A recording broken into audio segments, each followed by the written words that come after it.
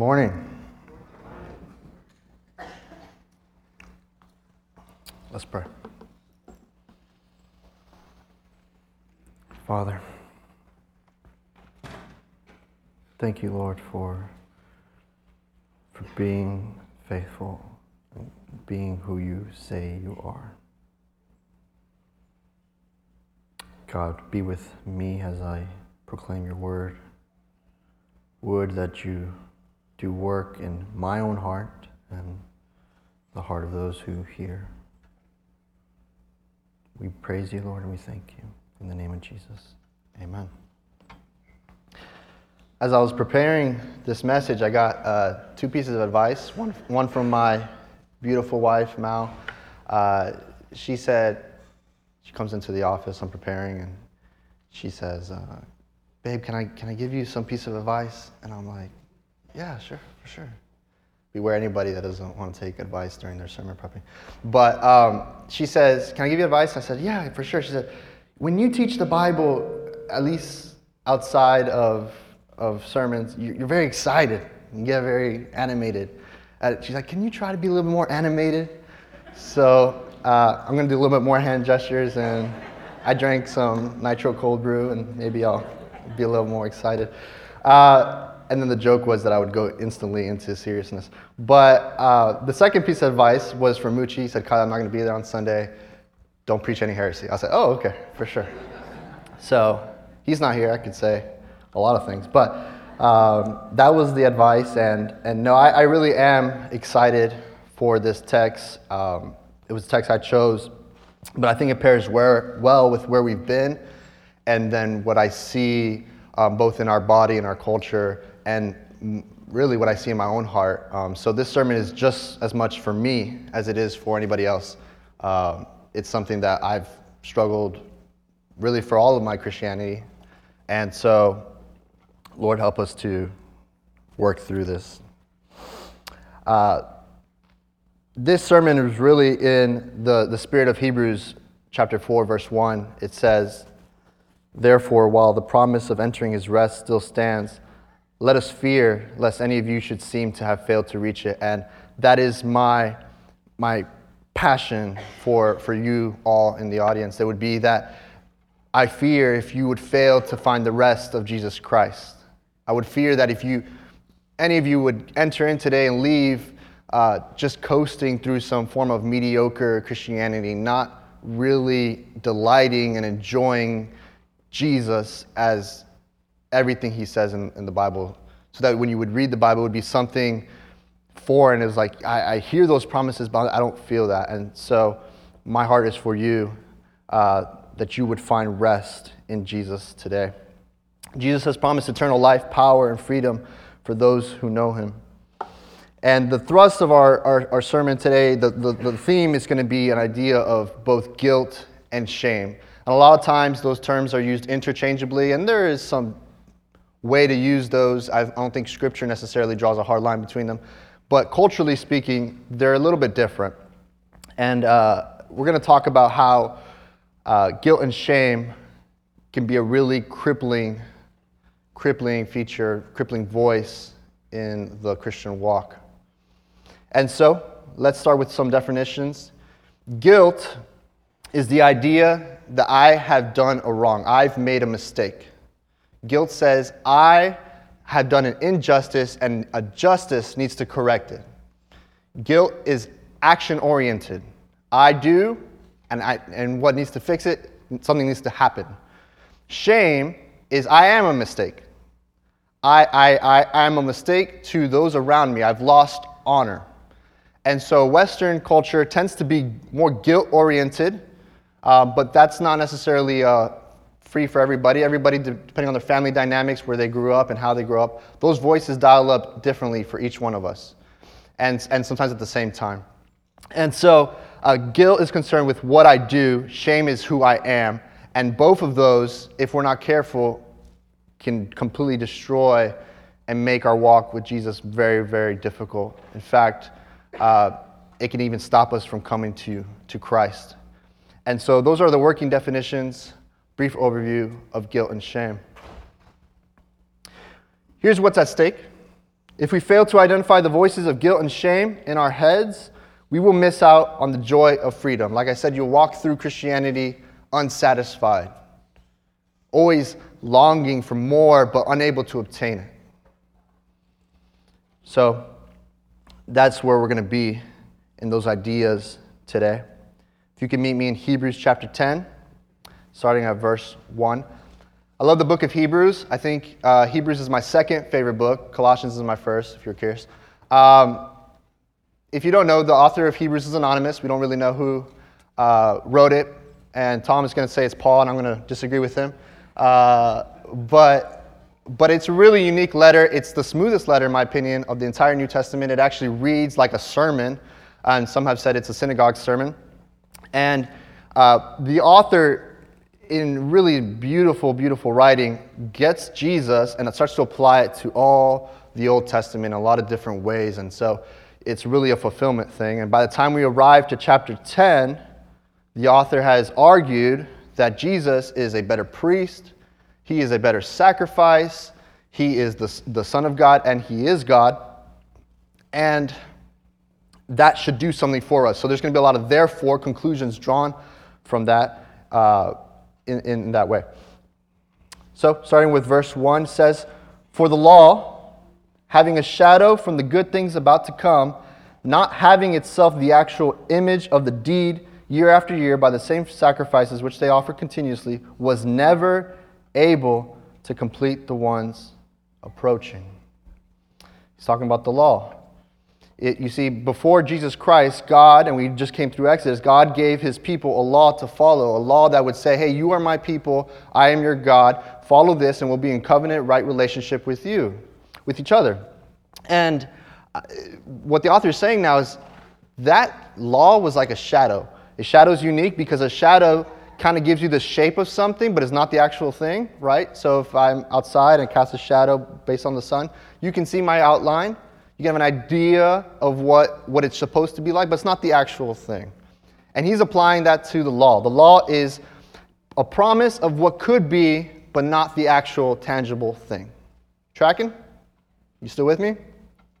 So the law is the shadow of the good things that will come. It's not the actual good thing to arrive. And he says that the law, the way God told his people to live in that time, was never able to complete the ones approaching him, the ones that would come to him. They would do all the sacrifices, they would try their best to, no, sometimes they didn't try their best, but they would try to keep the law, and it was never fulfilling. It was never making them whole. He asked a rhetorical question in verse 2. Otherwise, if it did make them whole, wouldn't they have stopped offering it because the worshipers no longer had any awareness of sins, having been cleansed once for all? And the answer to that question is, yeah, that's true. If the law, if the actions, the doing of all this activity actually made me whole, then when I have finished, I should stop. I'm whole, I'm complete now. But the sacrifices aren't that way. They're done continuously and over and over and over and over again. And today's sacrifice is good for now, but then tomorrow I'm going to mess up and I need a new sacrifice. And it's just this continuous pattern reminding myself over and over of my shortcomings, of my failures. It didn't make them whole. It didn't clean them once and for all. Verse 3, but by these sacrifices, there is a reminder of sins year after year. For it is powerless for blood from bulls and goats to take away sins. I don't know if you're aware of this, but people in the Old Testament weren't saved by sacrificing animals. They weren't saved by killing goats and now you and God are good. That's not how it works. Salvation, from the beginning of time until the end of time, will always and always has been about faith in God as the one who provides atonement or sacrifice for my wrong. That God would be faithful and forgive me as I repent. But the blood and the spilling of animals was just a symbol of the reality. Again, a shadow. So then what do we draw from this, verses 1 through 4? We say Your best service and acts before God can never complete you. Although we're not necessarily in Old Testament times and we're not doing animal sacrifices, I would say that it's very common for us as Christians to get into the habit of, I need to do actions to become whole. I need to do deeds to become one with God. I'm not good enough, and I just need to do activity. You might even do activity that is considered Christian or good, like coming to church. Maybe you read your Bible. Maybe you've come to City Group. We encourage you to come to City Group. But friends, if you are coming and doing all those things to become whole, then I think you've misplaced your hope. There is no activity, no action that you can take that would ever complete you, just like these sacrifices never completed the worshipers, the ones doing them. You might be stuck into a mindset that says, I need to become good enough for God to love me, for me to experience everything that God has called me to, so I just need to do activity. That would be misplaced. Verse 5, entering into the world, Jesus says, and he's quoting Psalm 40, you do not desire a sacrifice and an offering, but you have prepared a body for me. In other words, it wasn't sacrifices and offerings that God wanted, it was obedience. This is what Samuel tells Saul, first king of Israel, when he starts to disobey. And Samuel's like, what good is an offering, a sacrifice to please God for sin, and to give it to him if you're not even obeying in the first place? This is kind of the idea that Jesus is getting at while quoting Psalm 40 here. You don't really want a sacrifice to forgive sin in the first place. You want the actual obedience that should not have caused the sin in the first place. You have prepared a body for me. Verse 6.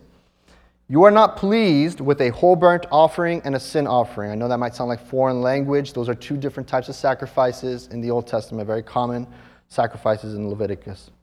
Verse 7, then I said, behold, I have come as it is written in the scroll concerning me to do your will, God. I've come to do and not just be forgiven.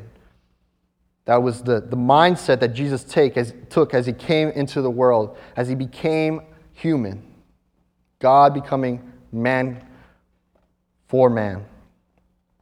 Verse 8, he's referring back to what he just said, saying above that sacrifices and offerings and whole burnt offerings and sin offerings you do not desire nor are pleased, which are being offered according to the law, that having said, verse 9, behold, I have come to do your will, he's taking away the first in order that he could set up the second. Jesus Christ, by coming into the world, got rid of the old way of living through these sacrifices, through these laws, to establish a better way. A way where his people are not reminded continuously about their sins, about their shortcomings, about what they need to do. He establishes the second covenant. Christianese word means this relationship, this agreement that you and God enter. Jesus Christ, by coming, has made a better way to relate to God. He says in verse 10, by which, through the will, we have been sanctified once for all through the sacrifice of Jesus Christ's body. Jesus Christ's body did what obedience and then sacrificing, for sin could not do. What my attempted actions could not do for me, Jesus Christ's sacrifice did it once for all. It sanctified the church, the believers. Verse 11, on the one hand, every priest is standing each day serving and offering often the same sacrifices which are never able to remove sins altogether. You can imagine a camp of people, of thousands of people, though some might even say millions in terms of the Exodus, all bringing their sacrifices each day for the sins that they commit.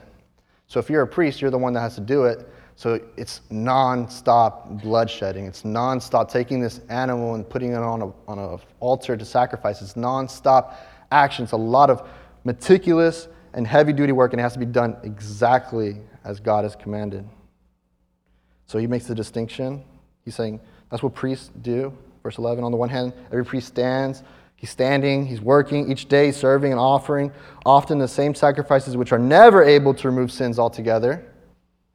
They don't remove sins altogether. They just there as a reminder in verse 12. But this one, Jesus, after offering one sacrifice for all time, he sat down at the right side of God. This priest, by dying on the cross, a perfect life, sacrificed his body one time, and then he sat. He was done. The contrast is very, very starking. It's these priests continuously working, having to work, and then it's Jesus who did it one time for all time and sat down. It says something about the efficacy of his body. It says something of the value of his body. The bulls and goats are not as valuable as the body of the Son of God.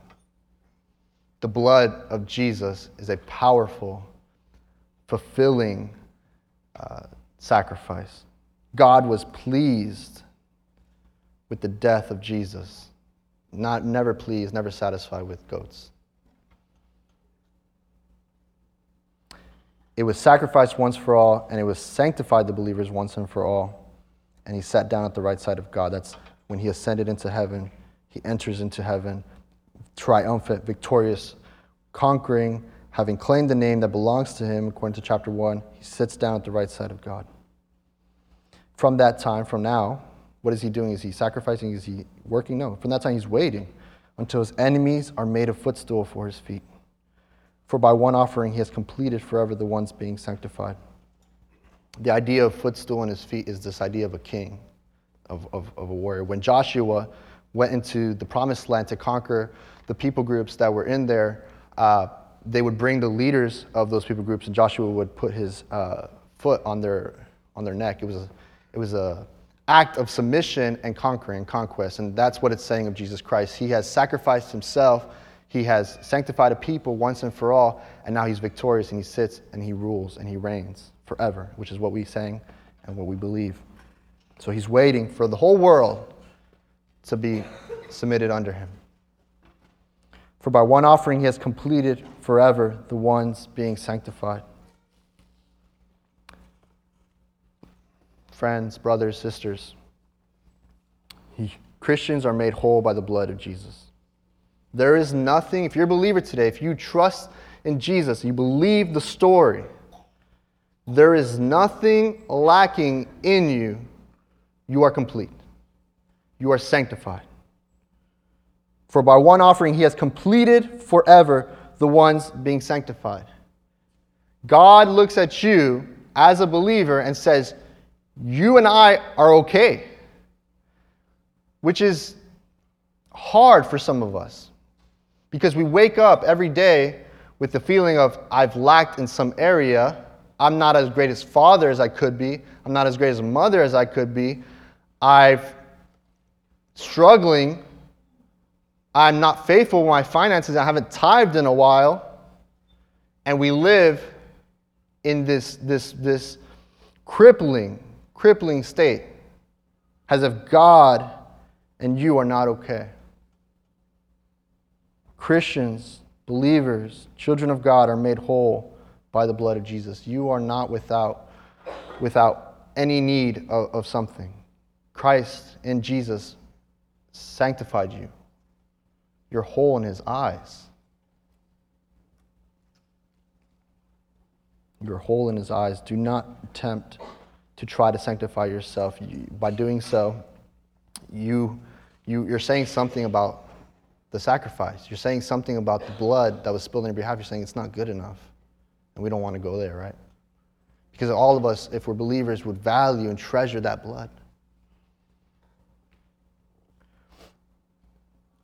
Christ has completed us. Yes, there is sanctification. Yes, there is work that God is doing and ridding you of your sin, and you should have victory in your sin. But as far as relating to God, you're whole. You're precious. You're loved. You're complete.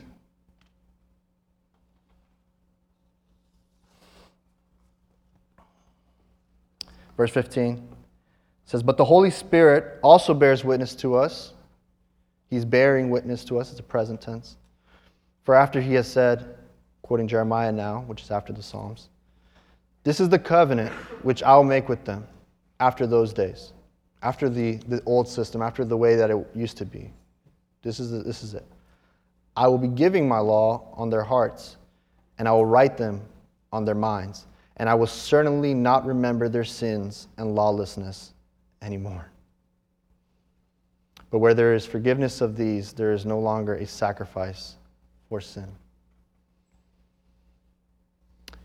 There is a way which we live where we remind ourselves of our sin. And maybe you hear that and you're going, yeah, that's the problem. That's the issue. I have God's law in my mind and in my heart, and so I don't feel whole. I feel the shame. I don't feel like coming into the church because I just feel the weight of my sin. God's covenant, new covenant, is God's extension of love and intimacy. It was never meant to weigh you down. The old way weighed down. This new way was meant to free you. The law on your heart and your mind is an expression of not having to have a physical copy, but just one wholeness to God.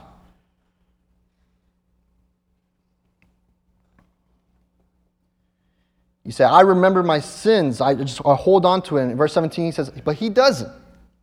I will certainly not remember their sins and lawlessness anymore. Why are you remembering sins that God does not remember? Why are you holding yourself up and trying to make yourself whole? The God of the universe, from the moment you have been born to this very moment, who has knows every aspect about you, every thought you've ever thought, every word you've ever said, every action you've ever taken, the God who, when you go to sleep, stays awake,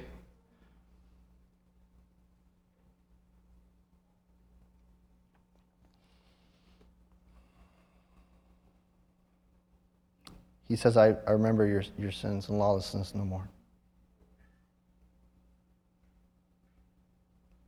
The voice of shame and guilt will cripple your Christian walk.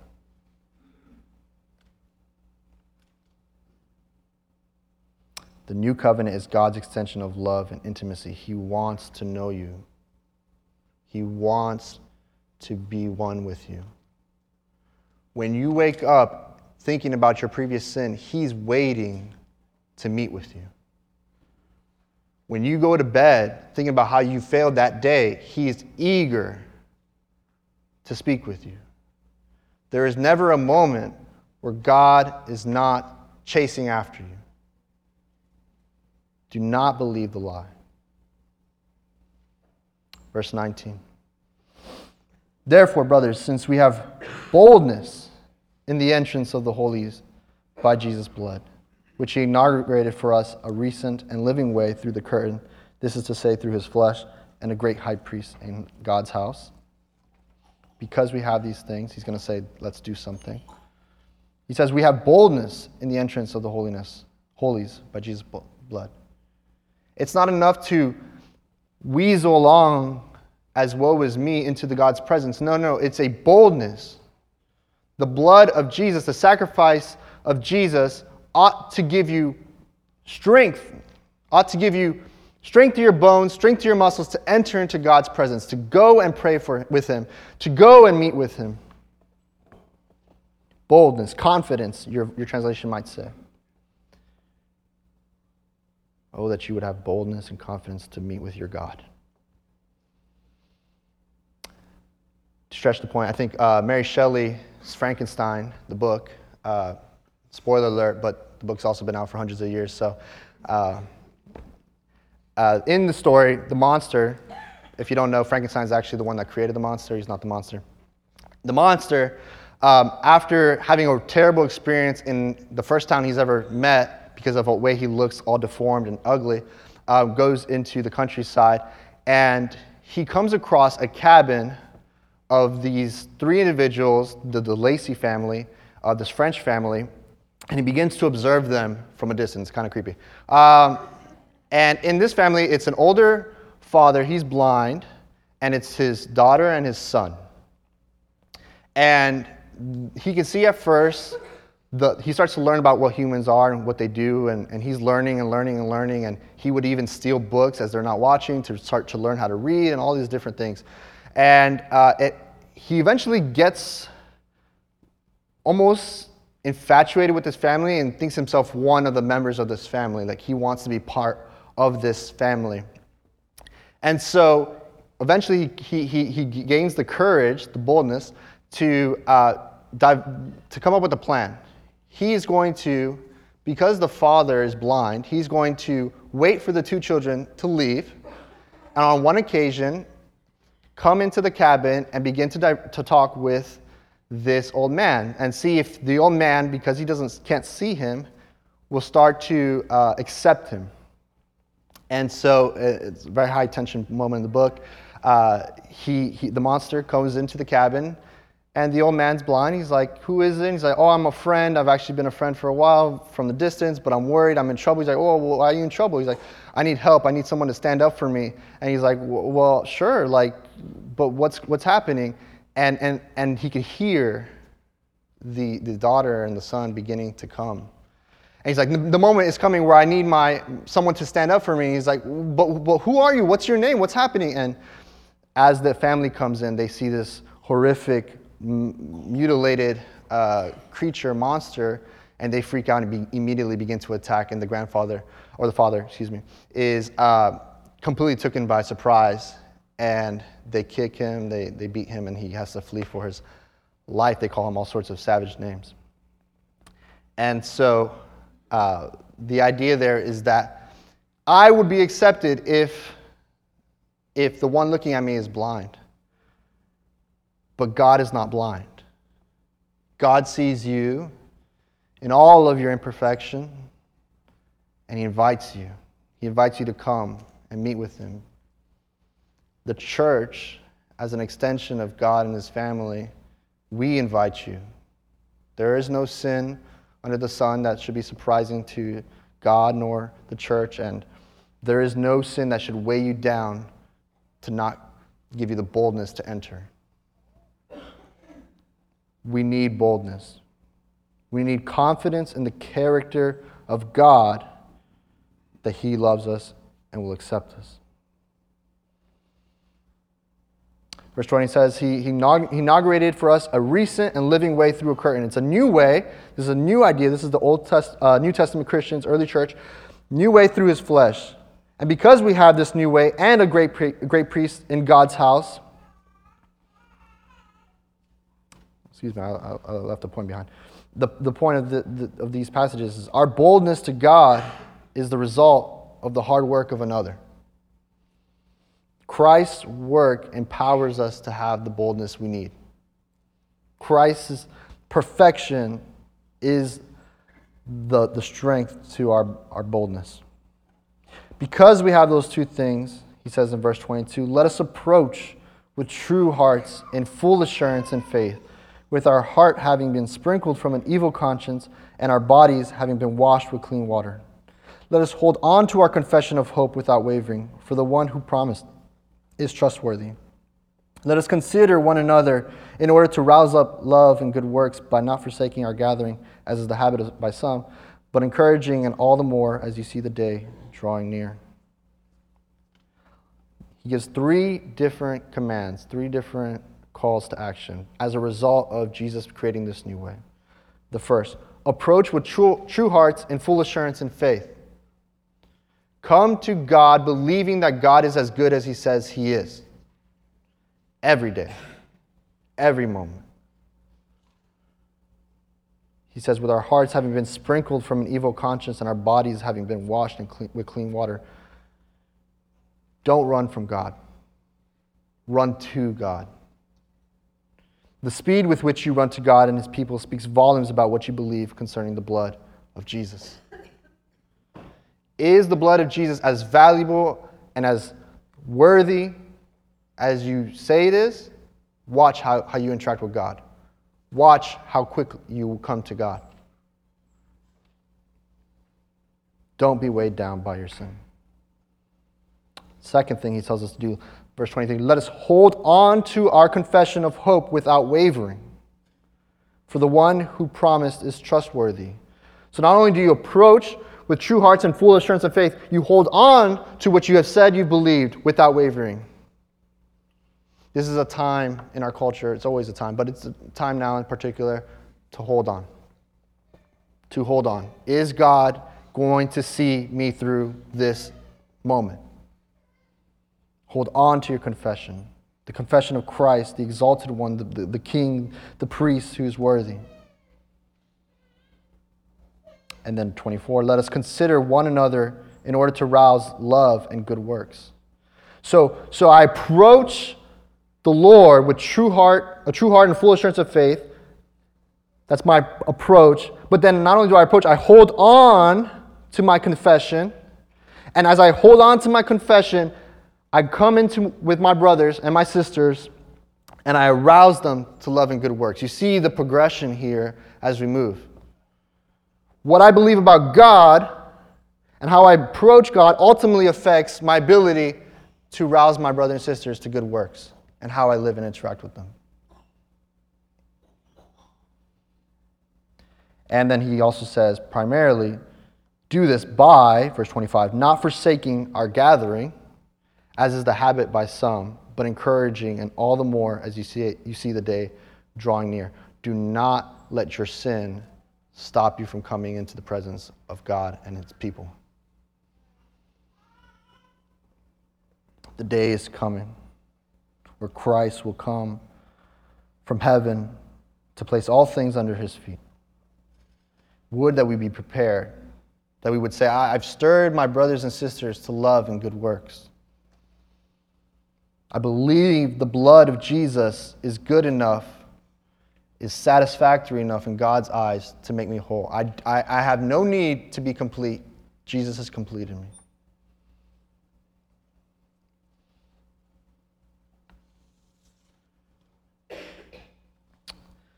That is the voice, I think, of shame and guilt. They call out to us in that way. Now, there is a second sound, a voice, if you want to call it that I think is just as dangerous or deadly. It's the sound of silence. The sound of silence is just as deadly as the voices of guilt and shame. Some of us are like, yeah, I have boldness to come into the presence of God all the time. God loves me, I love God, I live however I want. And I fear for you. I fear that kind of mindset that says, I live how I please. Because if there is no voice, not necessarily the voice of guilt and shame, but if there's no voice about your life, then you also are in a bad situation. You also will probably experience crippling Christianity. And so for this, we turn to Revelation chapter 3, starting at verse 14. You would say that the same Jesus whose blood was shed on behalf of sins is still very serious about sin.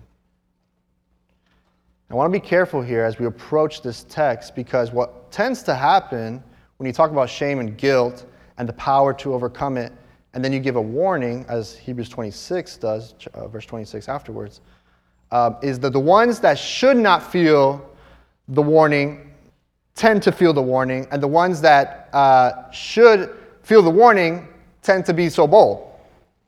And so if you're one who identifies with the weight of your own sin, the shame and the guilt, be very careful with how you listen to the following, navigating and thinking through those things. But nonetheless, I think Revelation 3 is still both a warning and it's still very, very, very comforting. So, verse 14. And to the angel of the church in Laodicea, write, this is what the affirmed one, the faithful and true witness, the ruler of God's creation is saying. This is what Christ is saying to a church in a place called Laodicea. I know your works, that you are neither cold nor hot. I wish you were cold or hot. For this reason, because you are lukewarm and neither hot nor cold, I am about to spit you out from my mouth. And because you say, I am rich, I have become wealthy, I have no need, and you do not know that you are miserable and pitiable and poor and blind and naked. Laodicea was a city that was really vital to kind of that area. There was a town underneath it, a couple miles down, and then another. And so it became the middleman of prospering merchants and that kind of thing. And one commentator, really interesting, he says, Laodicea is interesting because it flourished in almost every way and yet had no particular distinguishing features. It had great merchants who had all sorts of healing ointments, perfumes, furs, all sorts of stuff. And it had people that just prospered in the wealth. In fact, when the city was destroyed, the Roman Empire offered to help rebuild their city. And they said, no, we're good. We have enough money to rebuild. And so, super interesting. And the one thing that they don't have is clean water, good water. And so what they did was build an aqueduct, that's a system to travel water, 6 miles from the south to them. And so they were actually drinking the water of somewhere else. In the north, they had, I believe, hot springs, which was good for bathing and healing. And in the south, they had the mountainous cold water, which was good for drinking and bathing and that kind of thing. But in Laodicea, you had lukewarm water that was like not good enough to make tea out of, and then not cold enough to really be refreshing. It was nasty. And so with that context, Christ says, I know your works, that you're neither cold nor hot. I wish you were cold or hot. He's not saying, I wish you were either a believer or not a believer. He's saying, I wish you had a purpose. I wish you were walking in the usefulness that you were called to be. So cold and hot are good things. For this reason, because you are lukewarm and neither hot nor cold, I'm about to spit you out of my mouth. You say, I'm rich, I've become wealthy. The idea there is I've actually not only am currently wealthy, like I've set myself up to prosper. I have no need. This is the kind of person who has no voice or concern about their sin. You are so satisfied with the way life is, and you're like, yeah, I'm good. I don't. There's not a whole lot to me. This is written to a church, to believers. Believers thinking, I'm good, I've prospered, I'm rich, I'm satisfied. And Christ is saying, no, you actually have a really big problem. You don't see your need. You don't know that you're actually miserable and pitiable. Pitiable meaning you're in a state where one should have pity for you. You're poor, you're blind, and you're naked. And the idea of nakedness, especially for Jewish Christians, is this idea of I'm a reproach to all those around me. That nakedness is like you think of the story of Noah and his sons and how they had to come in backwards through the tent because he was naked after he was drunk. Little reference for you. He's saying you don't realize your need. You don't realize how much you actually need me. And so we would say, beware both average and self-dependent Christianity. I use the word average because if you live your life just coasting and you're not really experiencing all the highs that you see other people experiencing or the things they say they're experiencing, beware. Christ has designed the new covenant, new life, new forgiveness in Him to be exciting, to be enjoyable, to be life-giving. Beware average Christianity. Beware self-dependent Christianity. I'm good. I don't need much. I'm satisfied where I am. This is the person that has no voice in their head.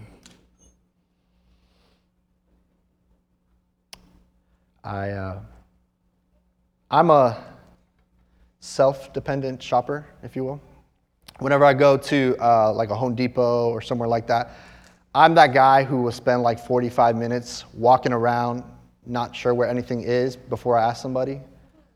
I've actually left places without asking anybody. I was like, I didn't find it. I'm just going. That's me. That's my both introverted and character myself. I'm self-reliant in that way.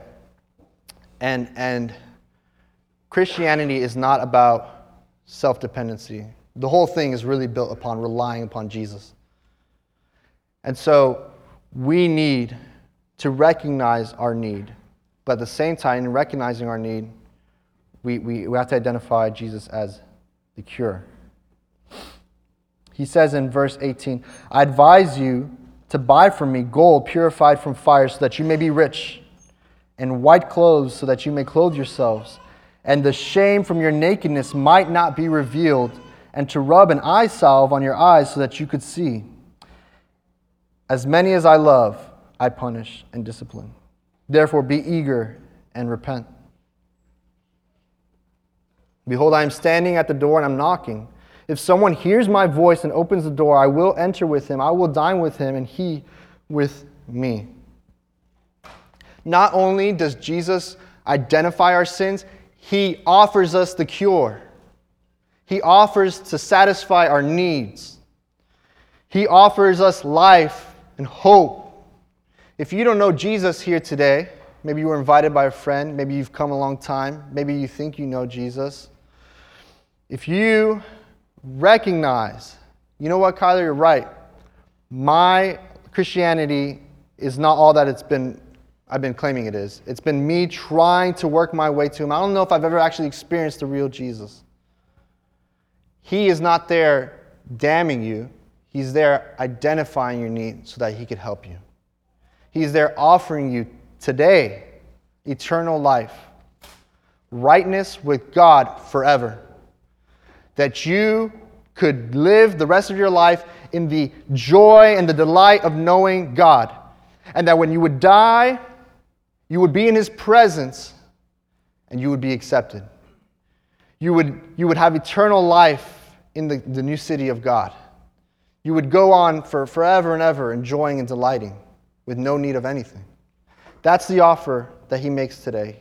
He doesn't just call out our sin, he offers to help us, to give us what we very much need.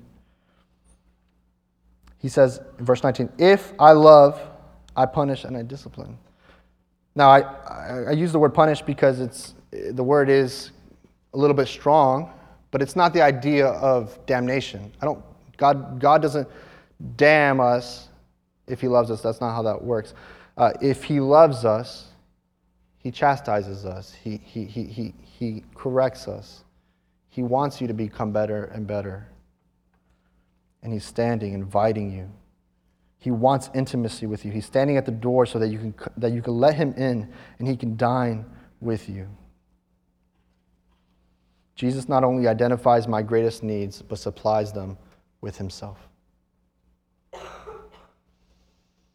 It ends with verse 21. The one conquering, I will give him a seat with me on my throne, Jesus speaking. As also I have conquered and sat with my Father on his throne. The one who has an ear, let him hear what the Spirit is saying to the churches. I can't even begin to unpack what it means to sit on the throne with Jesus. But think about that. What sort of love says, I do the work for you, now come and enjoy it. Come and enjoy the prestige. Come and enjoy life. It's an invitation for those who hear it.